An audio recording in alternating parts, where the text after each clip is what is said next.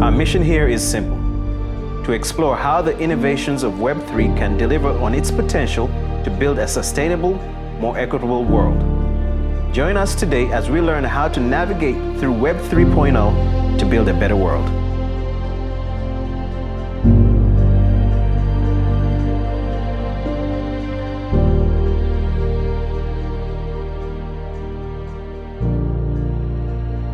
We are delighted to have Dr. Irina Fedorenko with us today to share her multifaceted work at the intersection of sustainable development, distributed technologies, and community building.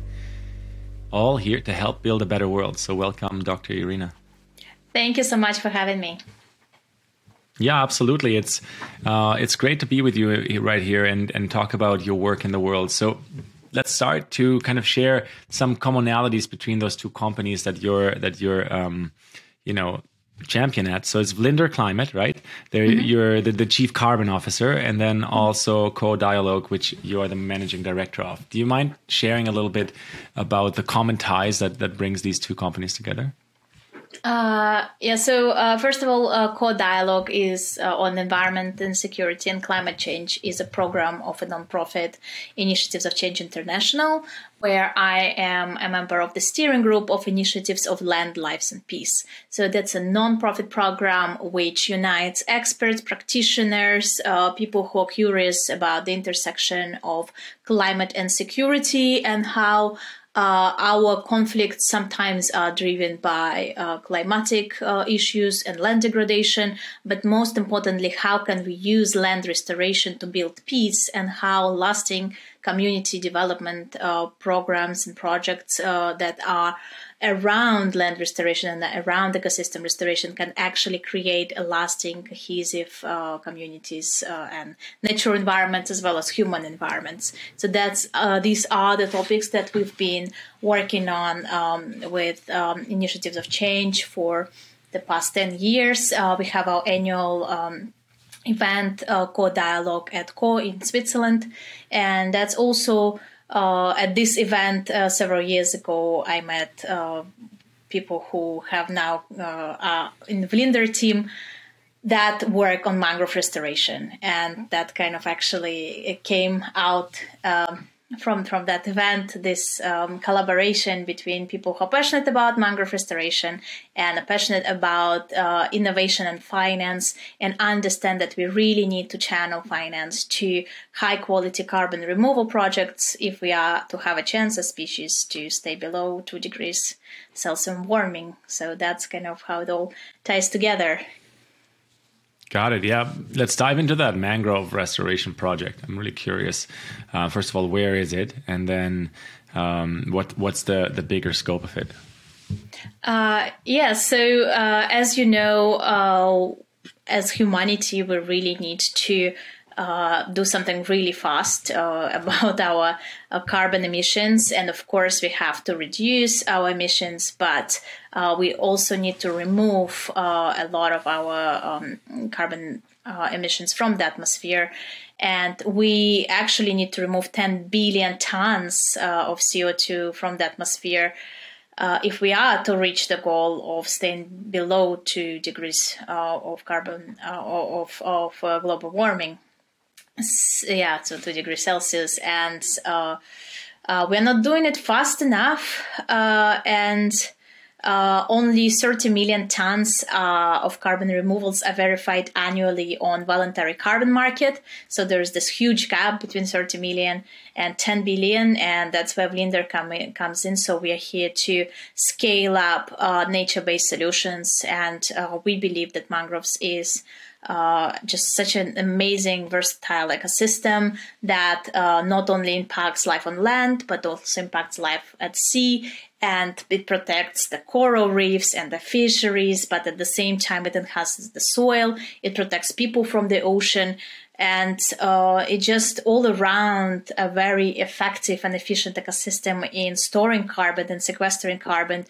Some say 5 times, some say 20 times faster than the Amazon rainforest. So that's just the ecosystem that uplifts the communities and can store carbon very effectively. So we are just laser focused at scaling up carbon restoration. Of course, the problem is that people who usually need more help, who are living literally on the front lines between the ocean and the kind of mainland, are usually impoverished communities living in developing countries. They need more help, they need more expertise, they need finance to scale up. And it's too risky for big institutions, it's too risky for institutional investors to come in. And, let's be frank, sometimes they're just not fast enough. So we, as a team of scientists, of risk professionals, of finance professionals, we identify these projects, we develop these projects, we make them investment ready, and we also invest in scaling up carbon projects, scaling up mangrove restorations, and also enabling these community-driven projects, community-led projects to actually access carbon market. Irina, I have a question about mangrove restoration. So maybe let's start with, why did you choose mangroves? That would be interesting to understand.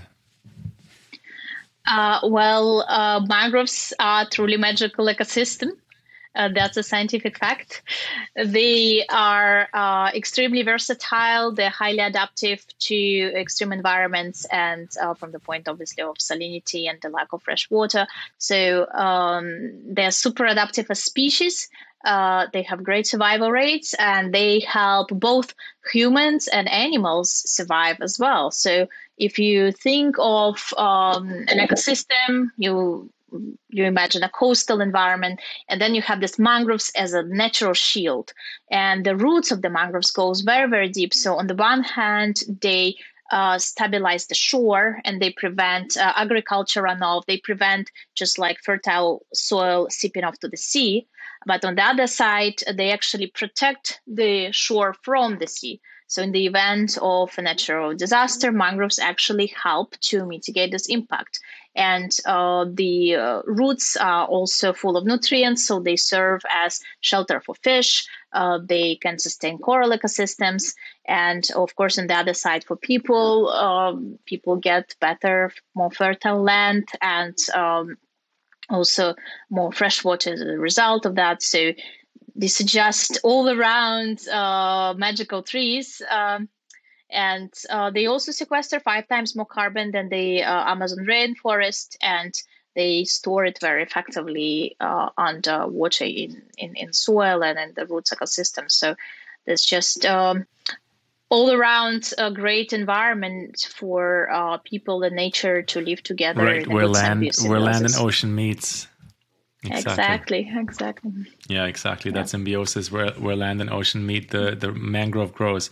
That's really cool. So so what I'm understanding is that there is, social impact happening, habitat diversity happening, and of course there's a positive impact on climate. It's a very holistic approach. Can you share on all of these 3 goals, the social impact, the climate impact, and the habitat diversity, how you're able to achieve that? With a lot of teamwork and thanks to a lot of partners. So, of course, speaking about most important stakeholders in this, it's the local communities, right? In all areas that we work, and we have projects running in Myanmar, Indonesia, had a project in Sri Lanka. Now we're developing project in Kenya and Senegal. In all these projects, they're all very different, but what they have in common is that they're community-based. And they are designed around the local community. They're designed around local people, and the local stakeholders benefit from 50% of the carbon revenue. So this half of the carbon revenue goes back on an annual basis to the local communities to actually enable them to prosper, but also to monitor and upkeep the forest. So local people are not only employed as planters, even though, of course, it's a big part of the work, right, to collect the seeds, to raise the nurseries, to do the planting, but then they're also employed as stewards of the forest for monitoring, for carbon monitoring as well. We, as Vlinder, we bring an additional technological component to it, which is drone-based mapping and satellite-based mapping. So it's a bit more transparency and a lot more data about each project to actually understand the carbon sequestration almost in real time. And the people on the ground, once the ecosystem is restored, then they can use these funds to create other businesses. So in Myanmar, they do shrimp farming and oyster farming. They do beekeeping in Kenya. They use mangrove leaves for medicine and for making a special colors of them. And they plant other species. They do agriculture. They do agroforestry. So there's so much one can do once the ecosystem is healthy. And then you also have regular incentive to keep it healthy. And then you can develop all other businesses. And I know that the mangrove honey now is really trending in Kenya. So you can go to some good restaurants and have some mangrove honey. And that's because mangrove flowers are special, and the bees that that pollinate from there, they make some sort of very tasty honey. So all these things are very important for the people, and ultimately it's all to show that keeping a healthy ecosystem is more profitable than cutting down the trees. Yeah, exactly. Course, and there are, as we know, from anyone who's deeply into that. Go ahead. Yeah, then of course from the climate perspective, that is also a very it's very high quality removal. So because it's not just avoidance and conservation, right? We're actually restoring thousands of hectares of mangrove forests, and this is removal of carbon. It's long term. These ecosystems stay protected, they stay intact, so they are really storing carbon for a very, very long time. It's very efficient in carbon storage. And unlike other types of forests, there are less risks. So, for example, in terrestrial forest, you have a huge risk of fires. Obviously, mangroves not being wetlands, they're not that prone to fires. And it's less risky from financial point of view. And actually, from a carbon storage point of view, it's a very, very efficient. Exactly, and it's interesting how you shared about the mangrove honey being on vogue in Kenya right now. It's very, very beautiful to see that well-being and the creativity of the human spirit they connect to these powerful impact projects and to these powerful economic impact projects. And it's maybe just like when we look at a tree for a timber company, that's just a number in a spreadsheet, but we know that's not the true cost of the tree. Just like if you buy a piece of plastic or anything in a supermarket on this side of the world or the northern hemisphere of the world, that's not the true cost of it, right? And so it goes the opposite way as well, that the benefits are not necessarily linear, but the benefits are, exponential in that sense. And so it's quite fascinating to see your passion for the mangroves. And I want to hear a bit more about that economic model behind it, because what I've read is that Vlinda encourages projects to share at least 50% of received carbon credits back to its local stakeholders. And so how does that actually work in practice, like on the ground? Well, it works differently depending on our partners. So, for example, in Myanmar, we partner with the Worldview International Foundation that's been there for a long time, that are very well established and well known in communities, and so they have a community fund, and so the carbon revenue goes there, and they distribute it based on community needs and voting. So of course, in the earlier years, they've been equipping schools, they've been buying computers, they've been buying educational materials. Then during COVID, they've been, of course, focused on health, and they've been equipping local hospital and buying all the, hand sanitizers and medicine and all that.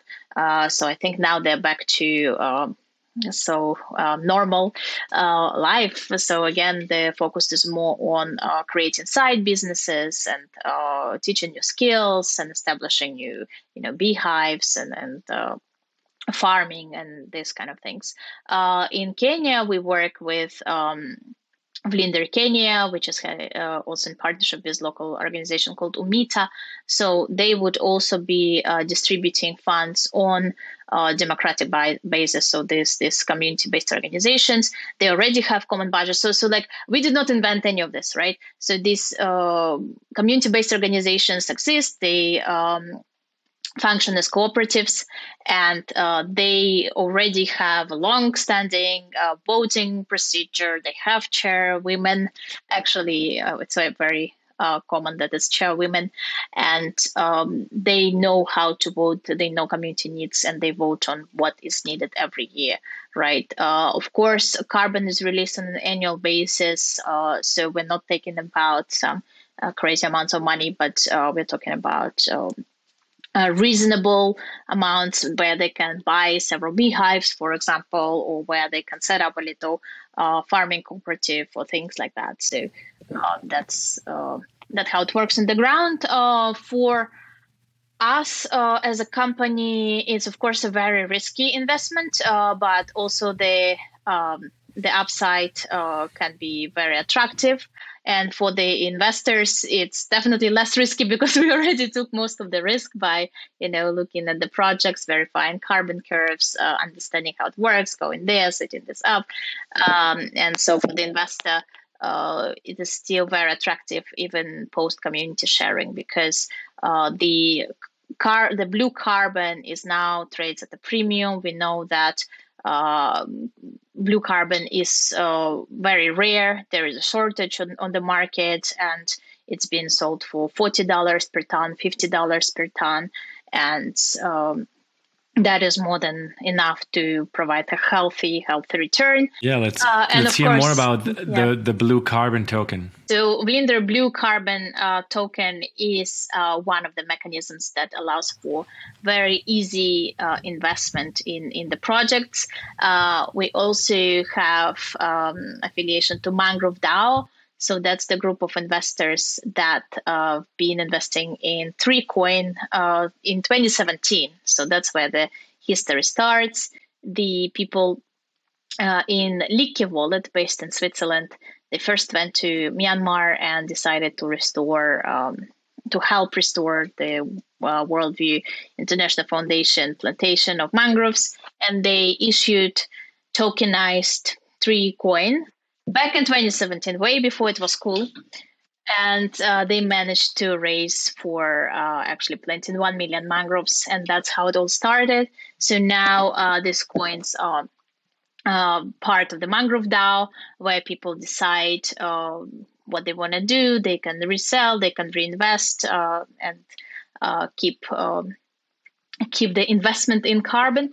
And Vlinder has a wallet and the exchange, and we are tokenizing projects. So 1 ton of carbon, it's 1 token, and we are only working with verified carbon projects. So it's verified carbon, and it's just a very easy way for an investor to get a token, hold it. They can burn it, which will mean that they will actually offset their footprint, or they can hold it and resell later if they look at it as an investment. But yeah, the point is that it just allows for a very fast and very efficient way to invest in scaling up carbon projects.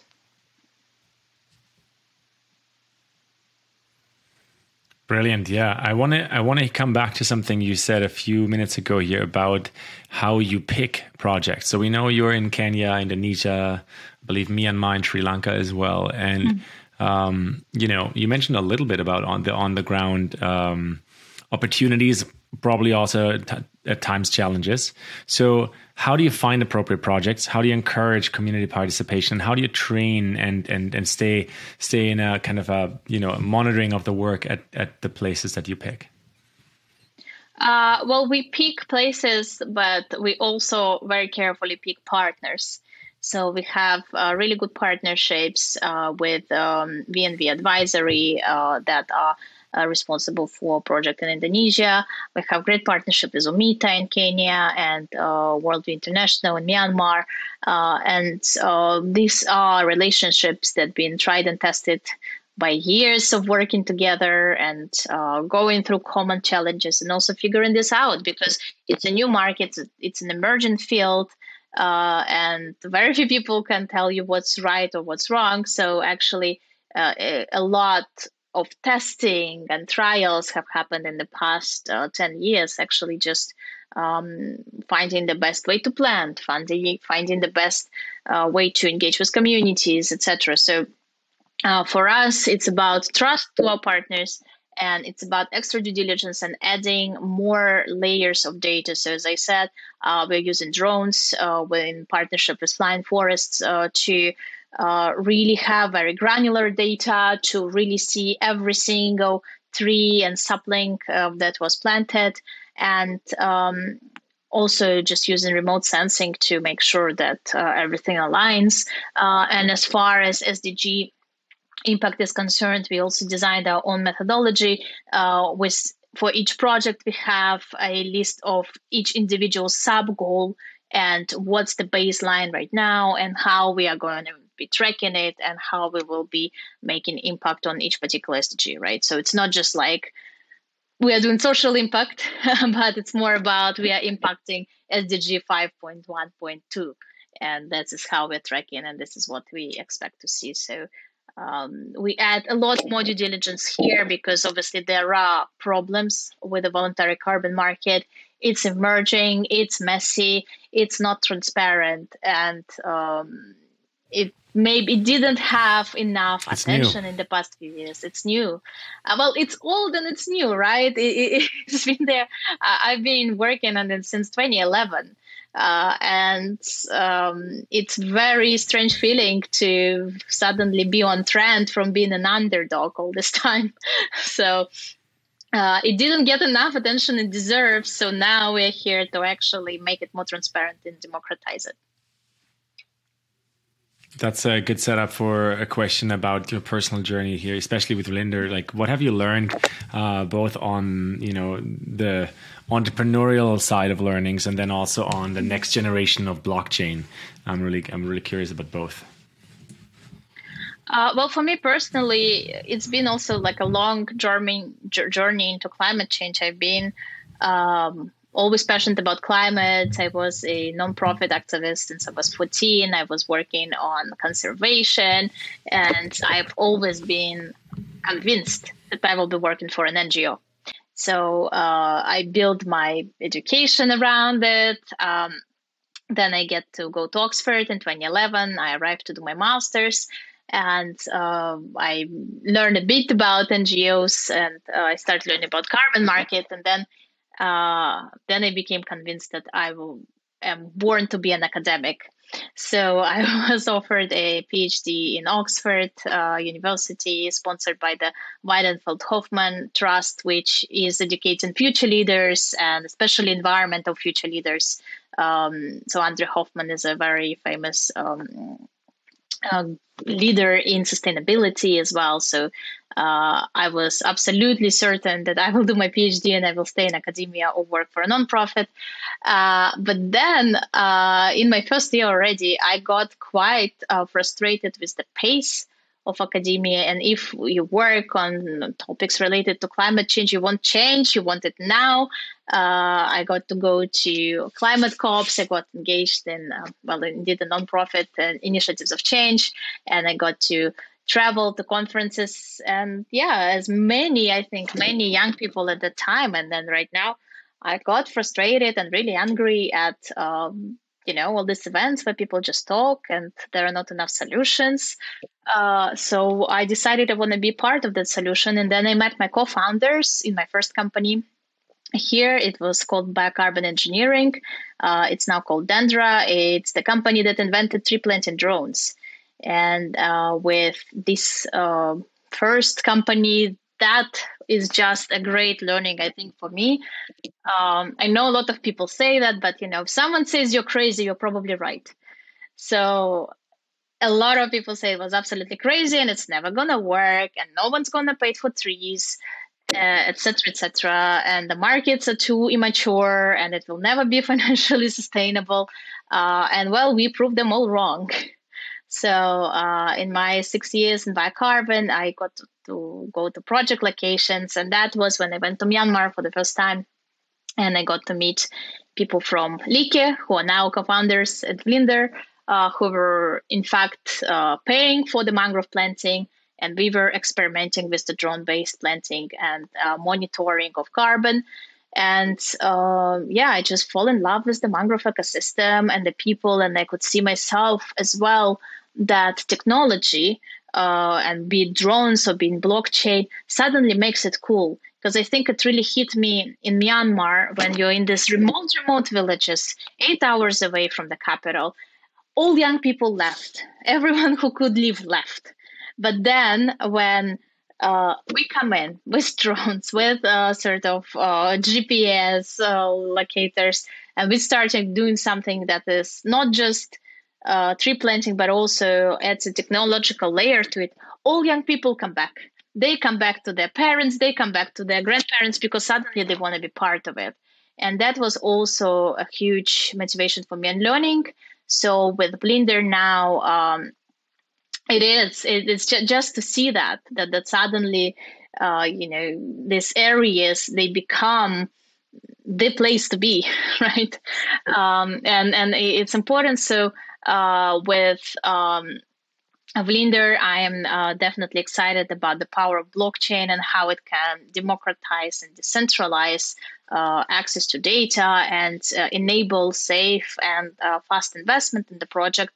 Also, how it can help to avoid double counting, of course. But also, we still using drones. So we now using flying forest drones. So with my co-founder from Biocarbon, he has launched the Beta Earth Venture Studio in Reno, Nevada, and we are partnering on that using climate tech as a community-centered, community-led way to improve their own ecosystems. So, in Kenya, Flying Labs, a local organization based in Nairobi, they are the pilots, they have the hardware, and they're the ones who are doing the mapping. So it's no longer us coming as foreigners from cool universities, but it's literally building capacity on the ground and making it cool for young people. And I think that that really makes me really passionate about my job.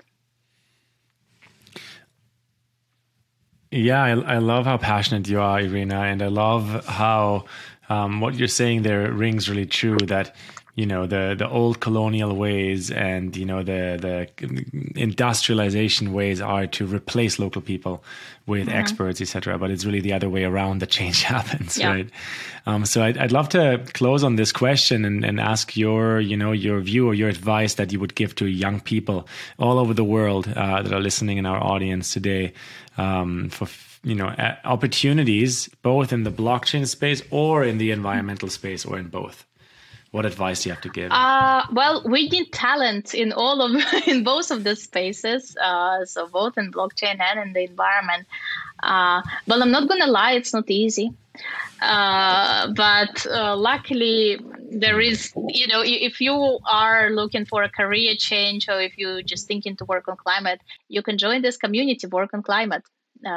And which also has a really funny story. I will just say hello to Eugene Kirpichov, one of the founders of this community. He's a Google dropout, and he started this community for people who are driven by this passion. And he is actually my fourth cousin, and I discovered him through 23andMe.